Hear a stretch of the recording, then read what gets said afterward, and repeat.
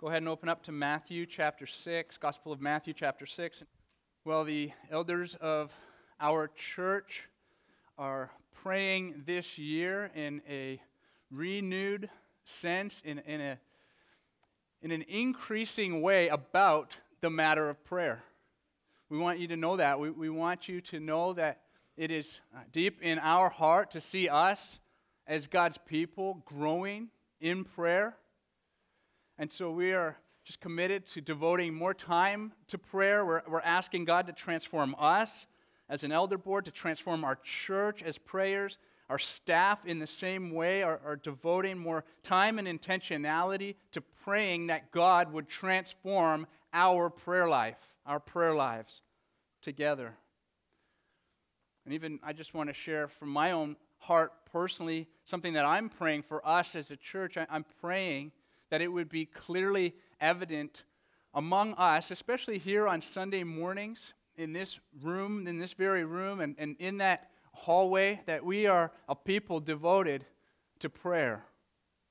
You know, one of the things that I hear often from some of you as you're newer around here, from new visitors to our church, is that we are a friendly church. And I love that. That brings joy to my heart. I think that's incredibly important, that we would be friendly and welcoming to those who walk through the doors, because Jesus is friendly and welcoming to us. And yet my prayer is that if a new visitor were to come in, and maybe today that's you, that you would see there's a people of God here in this place that are devoted to prayer. That you would see little pockets of people in this building on Sunday morning just huddled together, calling out to the Lord before and after service. Just in these chairs or maybe against the wall there in that place, just gathering together, calling out to the Lord, communing with Him. That's my heart's prayer for us as a church, that we would grow in this way. It's not that we're not a praying church. We are committed to prayer. We do believe in prayer, the necessity of prayer, the power of prayer.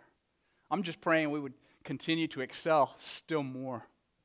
I hope that's the longing of your heart too.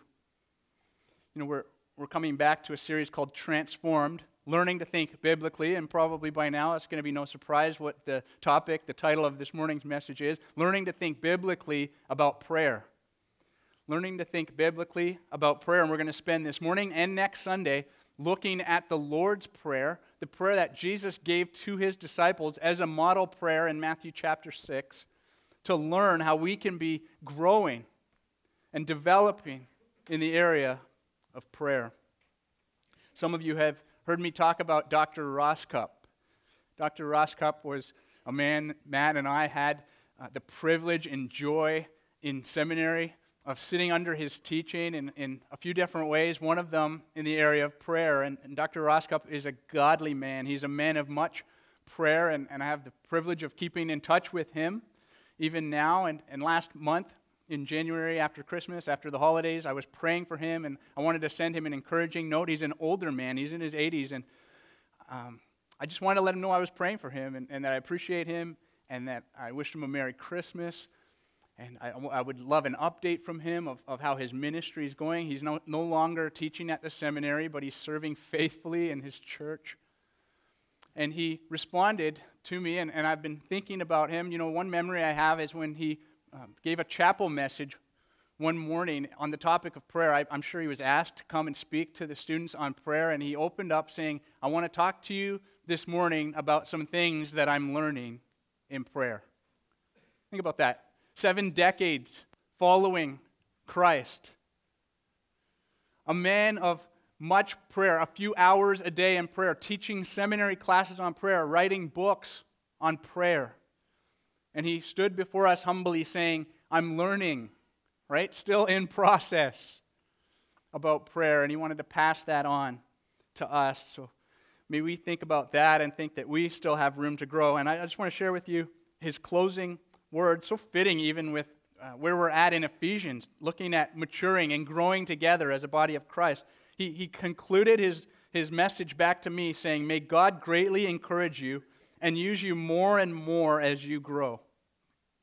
As people in the New Testament are said to grow. And then he lists a whole bunch of passages about how the New Testament says that we grow as followers of Christ. And then he says, or exhorted to grow. And he lists yet more passages on how we're commanded to grow. And then he says these words, we need to keep growing to the very end when we go to be with our Lord. This from a man who's close to going to be with his Lord. A man who has grown throughout the years and yet knows he still needs to grow that much more.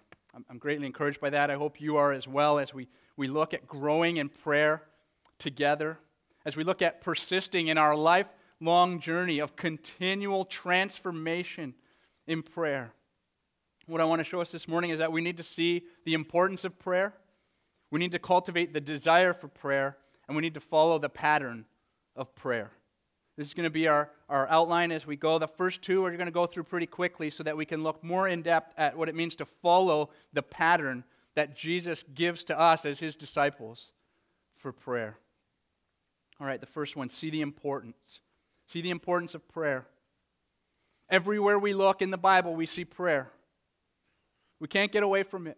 No matter what section of God's Word we're reading about, from beginning to end, we see prayer. God's people calling out to him. God's people communing with their Lord.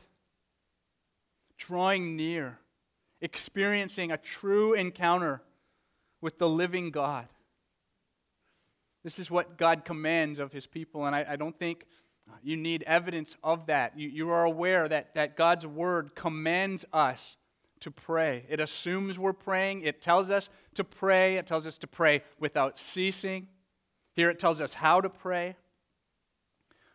We're commanded to pray. We see countless examples throughout God's Word of his people praying to him. One of my favorite is Daniel in the Old Testament. You might recall Daniel, this man of God in Babylon under captivity. Much like Joseph, seen to be a man of great integrity, a man able to lead. And so the king of Babylon promotes him within to lead the people. And then when the king of Babylon is replaced by the king of the Medes, he too sees in Daniel a man of integrity, a man of ability, a man of God. And he promotes him. He's the next in command to lead all of the people. And the others in command, the other leaders, were jealous of Daniel. And they wanted to bring him down. And so they got together, they conspired against him, and they thought, how can we bring him into disrepute with the king? And they could think of no way at all that they could do it other than if they were to get him in some aspect of following the Lord. And so they go to the king and they say, King, if it pleases you, make a decree that all in the land for the next 30 days can pray to no one but you, O king. And he's like, okay, that sounds good. Let's do that. See, they knew this is it. This is how we're going to get Daniel. Daniel knew the importance of prayer. And in Daniel chapter 6, verse 10, we'll put up on the screen, it says that when Daniel knew that the document had been signed, that's it, no more prayer to anyone but me, the king says, Daniel went to his house where he had windows in his upper chamber open toward Jerusalem. He got down on his knees 3 times a day and prayed and gave thanks before his God as he had done previously. Nothing was going to stop Daniel from prayer. He knew the importance of it. He knew how vital it was in his life and for God's people. And the same is true for us as well. Daniel knew apart from God, he wouldn't have sweet fellowship. Apart from prayer, he wouldn't have sweet fellowship with God. He would have no peace for his troubled soul, no strength to live for God, no depth of wisdom, no assurance of forgiveness from sin. We could go on in this list. Prayer is critical. Prayer is critical. And we see this in the life of Daniel, of course, but we see it exemplified much more so in the perfect man, Jesus Christ. Jesus, his prayer life is the perfect example of prayer for us to look to see the importance of communion with God. Just want to go through a few areas as we read Matthew, Mark, Luke, and John, the Gospels over and over again. We see Jesus in much prayer. We see him praying early in the morning. In Mark chapter 1, verse 35, it says, after rising very early in the morning, while it was still dark, he departed and went out to a desolate place and there he prayed. In Matthew chapter 14, verse 23, we see Jesus praying after long days of ministry. It says after he had dismissed the crowds, he just fed the 5,000. No doubt tired and weary, a long day. He dismisses the crowd. He went up on the mountain by himself to pray. To pray. In Luke chapter 5, verse 16, we see Jesus removing himself from all the busyness of what's going on. It says, but he would withdraw to desolate places to pray. That's the ESV. Some of you might have the NASB. It says he would often slip away. I really like that translation. Just this picture of Jesus being like, okay, enough. I got to get alone with God. In Luke chapter 6, we see Jesus, how he spent whole nights at times, overnight, agonizing in prayer. It says, in these days he went out to the mountain to pray, and all night he continued in prayer to God. Jesus' life was saturated with prayer because he knew how important prayer was. We see him praying at his baptism, at his transfiguration. We see him praying before his miracles. We see him praying in the upper room. We see him praying in the garden before his arrest and crucifixion.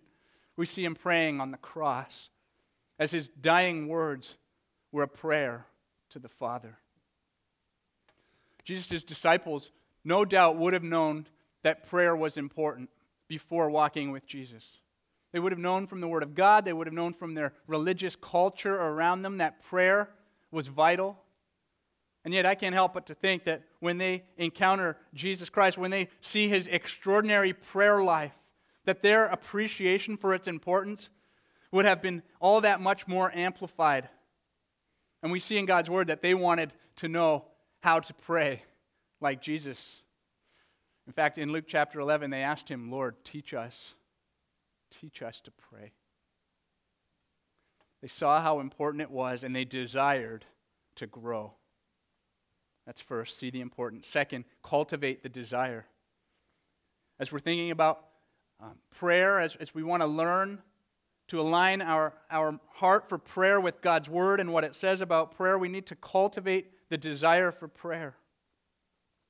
And first and foremost, fostering a growing eagerness for prayer begins nowhere else but with prayer itself. And some of you are like, oh, what do you mean? Like, it sounds paradoxical, doesn't it? It's not, though. When we come to want to grow and to cultivate a desire within us to be transformed in our prayer lives, we must begin by asking God to do that in us. We can't do it on our own. And so we need to call out to God, God, change my heart. Make me desire prayer in even more increasing ways. Teach me, O Lord, to pray. Along with this prayer for increased desire for prayer, we need to pray for decreasing desires for other things. You know, for me, I've begun praying that the Lord would make me enjoy sports less. I enjoy sports. I enjoy the competition. I enjoy watching typically the playoffs of almost whatever sporting event just because I get the thrill of the competition, and yet I don't want to enjoy sports as much as I do, so I'm asking God to take that from me. Make me not care. Make me be satisfied with a little bit of watching sports so that I can be about more important things, about things that actually matter for eternity. Things like prayer. So pray that God would increase your desire for prayer and pray that He would decrease your desire for other things. Another way we can nourish our desire to grow in prayer is by studying what the Word of God has to say about prayer, just like we're doing this morning. Opening up to passages where we're taught what prayer looks like from God's Spirit-breathed Word.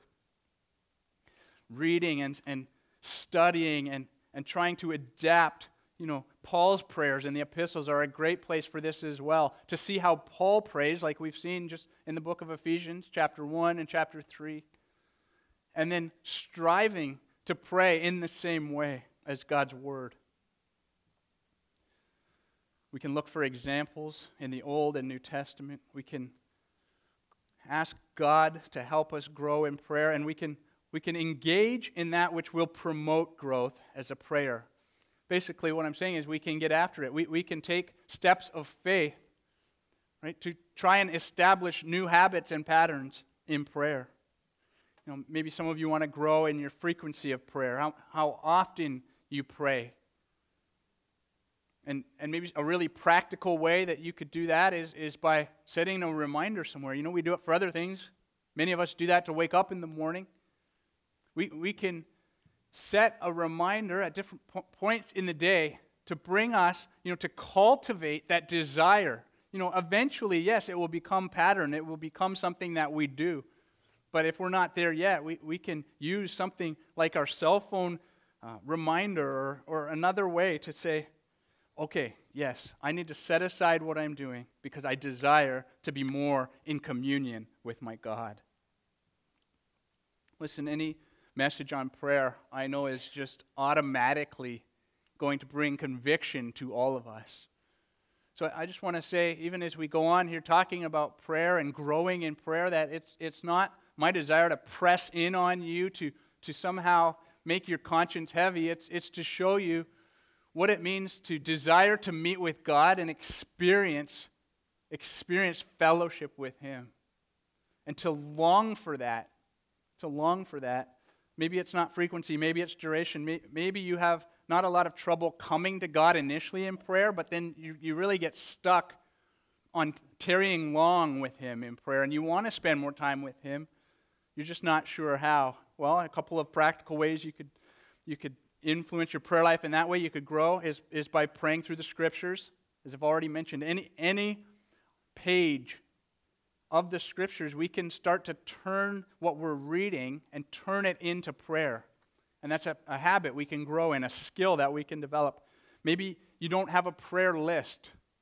What I did is I set out the week, Monday, Tuesday, every day of the week, and I just wrote things down that I want to be praying about every day, and some of them are the same every day, and then some of them are different for each day of the week, and I've thoughtfully in advance written out what I want to be praying about, so that when I find myself, head bowed, eyes closed, praying to the Lord, I don't have to just think then and there of what I want to be praying for. I've already written it down. Maybe you want to grow as someone who prays with others. Maybe you're used to praying by yourself, but you see the value that God places on praying with other believers. And you want to grow in that area. I would say start small. Grab one other person and say, can we meet up for the purpose of prayer? And go from there. Maybe you want to grow in your understanding of prayer. Maybe you, like the disciples, look to Jesus and say, teach me to pray. Teach me to pray. How can I pray? Well, this is where Jesus comes in Matthew chapter 6, and He says, all right, let me tell you, pray like this. So we're going to look now what it means to follow the pattern of prayer, or follow the pattern for prayer. Jesus gives here a model prayer for us to follow and learn from. And He's just addressed a couple of forms of prayer that are not acceptable to God. He says, don't pray like a hypocrite. Don't stand and pray in front of people so that your eloquent words will impress them. That's not what prayer is. He says, don't pray like the pagans do, who just think that repeating these words over and over again are somehow going to give you a meeting with God. That's not prayer, he says. Rather, he says, pray like this. Look down at verse 9. Our Father in heaven, hallowed be your name. Your kingdom come. Your will be done on earth as it is in heaven. Give us this day our daily bread, and forgive us our debts as we also have forgiven our debtors. And lead us not into temptation, but deliver us from evil. This is what we know as the Lord's Prayer. I'm sure it's the most commonly known prayer in the Bible, if not in the whole world. And because this is the case, unfortunately, it becomes all too familiar a lot of times, doesn't it? And yet, the irony of it is Jesus just finished saying, don't just pray these many empty phrases, and yet this prayer, if we're not careful, can just roll off our tongues without really seeping into our hearts. It ends up being a mere ritual. Jesus didn't give these words with the intention that they would just be mindlessly repeated. No, he gave it to us so that we would learn how to pray. It's not a formula, it's a guide. It's not a script, it's a model. So let us learn this morning from Jesus' words here, from his direction for how we ought to pray. Meaningful prayer requires intentional care. Must make sense because it rhymes, right? Meaningful care requires intentional care. We need to be thoughtful about what we're praying because often, don't you resonate with this, that we can pray without actually praying? You know what I mean? We can close our eyes, we can say some words and yet never actually meet with God and have an encounter with him. Thinking thoughtfully about prayer will help get us away from that. Help us see what it means to have a sincere experience with God when we come to him. I just want to look this morning at two ways that Jesus tells us to pray in this text, and then next week we'll look at the third way. They are these: proceed as children, prioritize his glory, and present our needs. I think that's a helpful summary of the Lord's Prayer. Proceed as children, prioritize his glory, and then present our needs. Jesus begins by telling us to pray to our Father. Our Father. Again, this can become all too familiar and lose the depth of meaning that is behind it. I read this week that a scholar, about 100 years ago, a German scholar, set out to study the Old Testament and also contemporary to the Old Testament writings of the Jews to find out if any Jews personally ever addressed God as Father. And you know what he found? Not one instance. Not one time where God's people in the Old Covenant addressed him personally as their Father. Yes, he was Father of the nation Israel. He was Father as Creator over the whole world, but never personally Father. Then along comes Jesus, who repeatedly referred to God as his Father. The Jews were so outraged at this. This is one of the reasons why they wanted to stone him. They said, how can you, being a man, make yourself equal with God by calling him your Father? And yet Jesus laid claim as the Son of God to the right to call him Father. And now here we see as Jesus invites us, and even more than that, he teaches us, he tells us to address God in the same way that he himself does. It's profound. I thought of John, writing in 1 John chapter 3 and verse 1, he says, see what kind of love the Father has given to us that we should be called children of God. And so we are. When we come to God in prayer, we come as children loved by a gracious Father. Such intimacy here.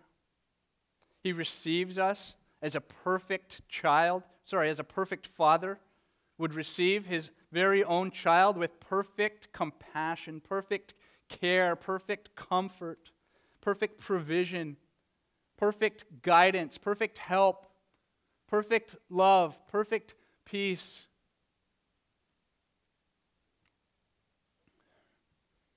What a privilege to be able to come and call God our Father. And this access, this privilege, is only made possible because of the cross of Jesus Christ. You know, not just anyone can call God Father. God is the Father of those whom he has adopted through Jesus Christ. He sent his Son into this world to redeem a people for himself, a people that Jesus would later call his brothers and sisters, those who trust in him for salvation, for forgiveness of sins, those who acknowledge him as Lord of their lives. This is who gets to call God Father. What a privilege. This is grounding our prayers right out of the gates in gospel realities. It's not just some, our Father. We don't just say it. We think about how he has brought us into his family through the death and resurrection of Christ. Jesus said, "No one knows the Father except the Son, and anyone to whom the Son chooses to reveal him." I'm sure there's some in this room who don't know the Father this morning. Maybe you've tried praying and you just don't get it. What is this? Because I don't understand. I don't feel any closeness with God when I try praying. Maybe it's because he's not your Father. Maybe you need to bow your knee to the Son in order to first be adopted into the family so that you can then rightly call out to God as Father.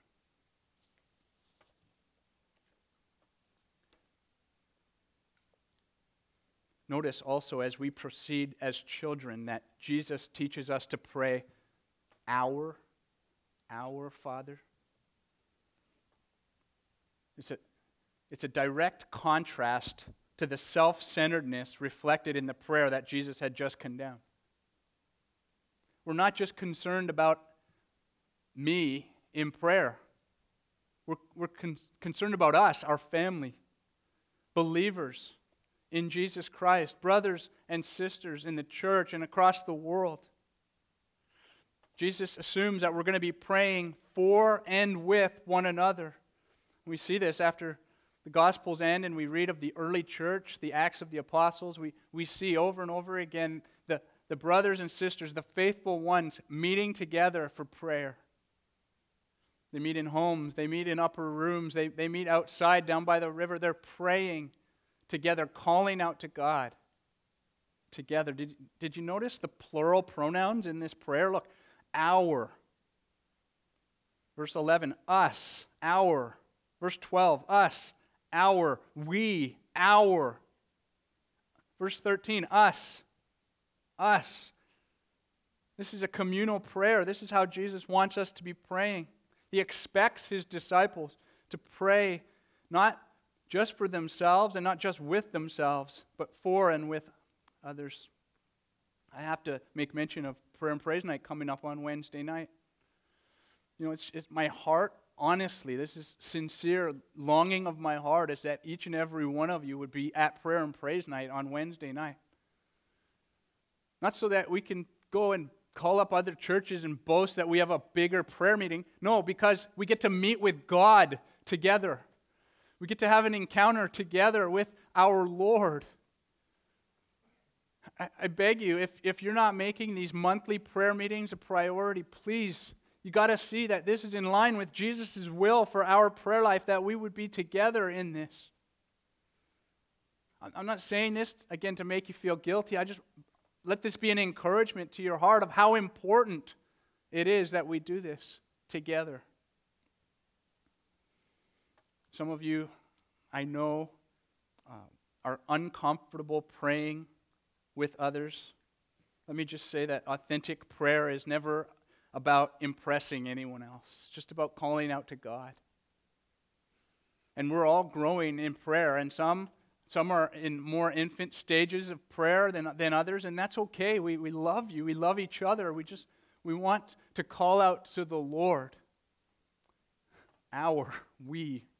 So important. Also notice that Jesus says that we call out to our Father in heaven. In heaven. One writer said that Jesus shows us that even as we can come to God as his children and approach a loving Father, we must not forget that the Father to whom we come is none other than the Almighty God of the universe. If you're a follower of Christ, your Father is the sovereign ruler of heaven and earth. What deep reverence this ought to cultivate in our hearts in prayer. We cannot come to him casually, even though he is our intimate Father. What great confidence this ought to produce in our prayers. We don't have to doubt, is he able? Is he powerful enough? Can he do it? Well, he's the King of heaven and earth, Almighty Creator. Our Father in heaven, he can do it. Because of the redemption from sin that Jesus accomplished for us, we've been adopted into his family and we have access to God. God. That's amazing. These aren't just some throwaway first four words of a prayer, Our Father in heaven. No, do you see the depth of profundity here? We need to come in prayer and proceed as a humble child, a lowly child, knowing who we are in this communion with the Heavenly Father. See how this short phrase, Our Father in heaven, could just give birth, could just come, open up the flood of many waters of many other prayers. See, this is a model, right? This is a starting point. We can look at this and just say, God, you are the Father of a multitude of redeemed people of whom I get to be a part. Praise your name, O God. God, you rule and reign from heaven. There is nothing you cannot do. And we can extrapolate in every area of this prayer and grow our prayers, be transformed in the way that we call out to our Heavenly Father. So first we proceed as children. Next, we prioritize his glory. Prioritize his glory.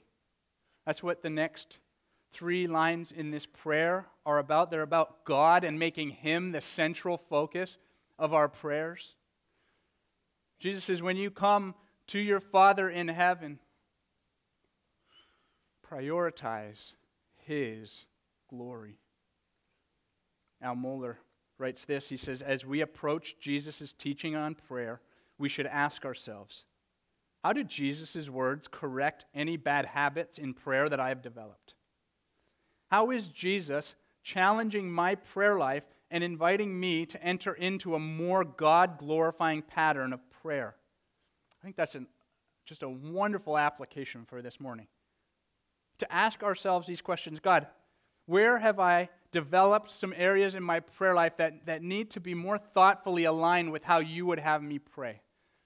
God, how can my prayers lift up your name first and foremost? The order is important here. Jesus is going to get to our asking God for our needs. God wants us to do that. He wants us to come as children to ask him for help in many areas of our lives. I would say in every area of our lives. But first, we must make God the focus. We must make sure that the one person that our prayers are primarily about is not us, but him. So he tells us, prioritize his name. Prioritize his name. He says, hallowed be your name. Now, hallowed isn't a word that we're used to using, right? That's kind of out of our contemporary vocabulary. What does it mean to hallow? It means to set apart and treat as holy. To set apart and treat as that which is like no other. And this is a petition, by the way. It might read like it's a declaration, like, God, your name is so great. That's not what's here. This is a petition. This is a request. God, exalt your name. This first petition, ask God, would you be honored above all else? Would you ensure that you are recognized as the one who has no equal? God, would you make it so that you are regarded the way that you and you alone deserve to be regarded? God's name is who he is. It's one and the same thing. That's why we can't ever use God's name in an unworthy manner. Because God's name and God's person are one and the same. And so when we ask God to hallow his name, we're asking him simply this: God, magnify yourself. Put who you are on display for me and for all to see. Do this in my heart, our heart as the church. Do it in the world out there. God, work in us so that we would prioritize your name and not our name. God, work in our blasphemous culture so that others would see and acknowledge you for who you truly are. We could also take this and extrapolate, right, and pray other prayers just based on this, hallowed be your name. We could adore God. We could. One time I was asked, what does that look like? What does it look like to just, in prayer, put off the request and just simply tell God who He is? God, you are awesome like no other. God, you are to be praised above every name. God, you are the only God. You're the God of Abraham, Isaac, and Jacob. You are the God of all history. You are my God and Father. God, you are wonderful beyond description. Right? We can put into practice what we're asking God to do in us right there in our very prayer. God, make it so that all that we do is focused on what will bring much glory to you. That's a great way to begin prayer, isn't it? Prioritize His name, Jesus says, and then prioritize His rule. Prioritize His rule. Your kingdom come. Your kingdom come. Jesus says, pray like this. Pray about the kingdom. And in this, Jesus is inviting us to share in His mission. Jesus had a kingdom mindset, right? Jesus came to redeem a people for Himself, to build His church, His kingdom. Jesus says, pray with a kingdom mindset. Pray that the kingdoms of this world, big and small, seen and unseen, would give way to His kingdom. For the kingdom of God to come, this is what Al Mohler says, for the kingdom of God to come means that all other kingdoms, including our own, must fade into oblivion. And we can so easily be concentrated on our own kingdom, can't we? Just like we can make our name our life's focus, we can make our kingdom our focus. And Jesus knows that, and so He wants to reorient our thinking, and He tells us, pray that His kingdom would come. And take away your kingdom, and take away all the kingdoms of darkness in this present evil age. Colossians chapter 1, verse 13 says that God has delivered us from the domain of darkness and transferred us into the kingdom of His beloved Son. So there's, in one sense, we are part of His kingdom now. He is the King who's reigning and ruling in our hearts, in the church. But in another sense, He's the King who is to come. And we need to pray along both of these lines. We need to pray that the rule of Christ would be more evident now in our lives and in the world. That those who are in the kingdom of darkness would also be transformed and transferred into the kingdom of light. And then we need to pray that the fulfillment of His promise would come to pass, that He would establish the new heavens and the new earth and bring His kingdom and His people into one, that we might see Him face to face. See, there's an already not yet aspect of the kingdom going on here, and we can pray for both of these. And we can pray like John at the end of Revelation, who says, Amen, come Lord Jesus. Another writer said, when we pray, your kingdom come, we ask first that God's gracious rule may come in us, and second, that it might come through us to others. Moreover, we take confidence in the fact that it will one day come fully in power in the personal rule of the Lord Jesus Christ at the end of history. Are our prayers reflecting this kingdom focus, this kingdom mindset? Jesus says it ought to be so. I also read a list this week that I want to share with you of basically what are we praying when we pray, your kingdom come? how can we be biblical in our thinking about prayer in the area of the kingdom, the rule of Christ and his Father? What does this sound like? Well, here's several examples. When we pray, His kingdom come, we're praying that history would be brought to a close. We're praying to see all the nations rejoice in the glory of God. We're praying to see Christ honored as King in every human heart. We're praying to see Satan bound, evil vanquished, death no more. We're praying to see the mercy of God demonstrated in the full justification and acquittal of sinners through the shed blood of the crucified and resurrected Christ. We're praying to see the wrath of God poured out on sin. We're praying to see every knee bow and every tongue confess that Jesus Christ is Lord to the glory of God the Father. We're praying to see a new Jerusalem, a new heaven, a new earth, and a new creation. This is what I want my prayers to look like more and more. How is God challenging your prayer life and inviting you to enter into a more God-glorifying pattern of prayer when it comes to kingdom prayers? How can you and I, how can we grow so that our prayers are more kingdom concentrated? Well, one way is the next request in this prayer. They're very closely linked. Look, next he says, "Your will be done on earth as it is in heaven." Jesus says, thirdly, prioritize His will. When you come to God in prayer, prioritize His glory, prioritize His name, His rule, and His will. Say, "Your will be done, O God."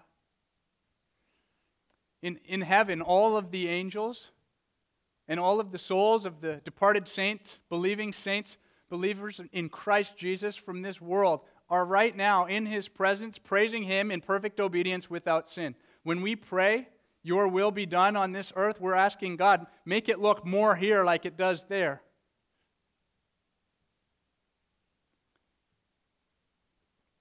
Prayer can so easily come to be about our will. But Jesus says, no, make it about His will.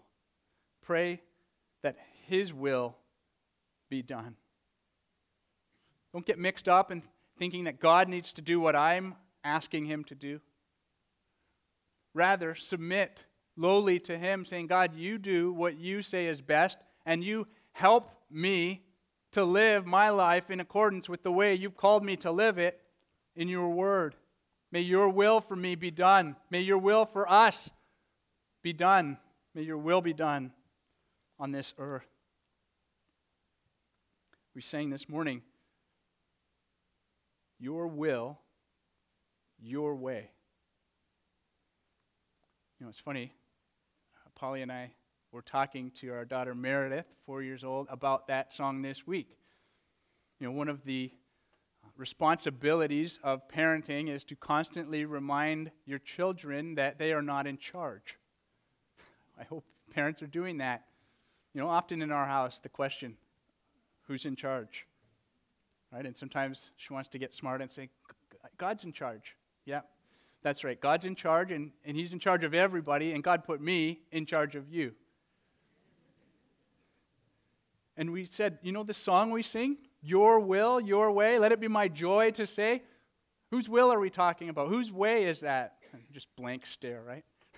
That's God's will, God's way. He's in charge. We need to do what He wants us to do, and guess what? It's always better than our idea. It's a joy to align ourselves with God's word. And you know, if I'm really honest with myself, when I'm talking to my daughter in that moment, I'm really looking in the mirror, aren't I?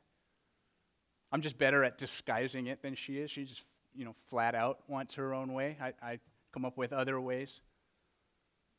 But Jesus knows that. He knows that about my heart. And so when He tells us how to pray, He says, pray that your heart would desire for God's will to be done. We would never dare say, "Not your will, but my will be done." But if if this is lacking, if your will be done is lacking from our prayer life, perhaps our prayers are closer to, I know what's best, than we'd like to admit. And certainly our lives will stray in that direction apart from keeping to this pattern that Jesus is calling us to in prayer. I also read this week this line, and I think it's so helpful. It says, all of the trouble in this world is a result of someone or some people wanting their will instead of God's. Isn't that true? It all boils down to that. From the fall of Satan to the fall of man to the ongoing rebellion in the heart of every man and woman and child is this tug of war struggle. My will, God, I want it my way. So Jesus says, let your prayer be shaped by coming to God and acknowledging that it is His will that we pray to be accomplished. J.I. Packer said that it is here that we see more clearly than anywhere the purpose of prayer. It's not to make God do my will, for this is practicing magic, but to bring my will into line with His, for this is to practice true religion. Jesus knows our hearts too well. He knows we are prone to wander. He knows, therefore, how we need to pray. He knows how we need to grow and be transformed in our prayer lives. He knows we're tempted to pursue our own fame, our own empire, our own way. So He teaches us, He says, pray like this. Pray like this. Prioritize His glory. Put Him first in your prayers. His name, His rule, His will. On the night that Jesus was betrayed, He went to a garden called Gethsemane. And the Scriptures tell us that this was a common place that Jesus and His disciples would withdraw to pray. And yet this night was a night like no other night. Jesus knew what was coming. He knew in just a short while a band of soldiers would appear with torches in one hand and swords in another. He knew He would be betrayed by Him who was supposed to be a friend. He knew that He would be arrested and brought in the cover of night to a fake, false, just absurd trial, condemned as one who is guilty even though He wasn't, beaten, scourged, mocked, sentenced to death on a cross as a criminal. He knew He would the next day drink the cup of the fury of God's wrath for sin. And the Scriptures tell us He fell to His knees and then He fell on His face as He called out to God and modeled this very prayer, your will be done, for us. 3 times He said, not my will, but your will be done. Not my will, Father, but your will be done. Not my will, but your will be done. Jesus prioritized the glory of the Father.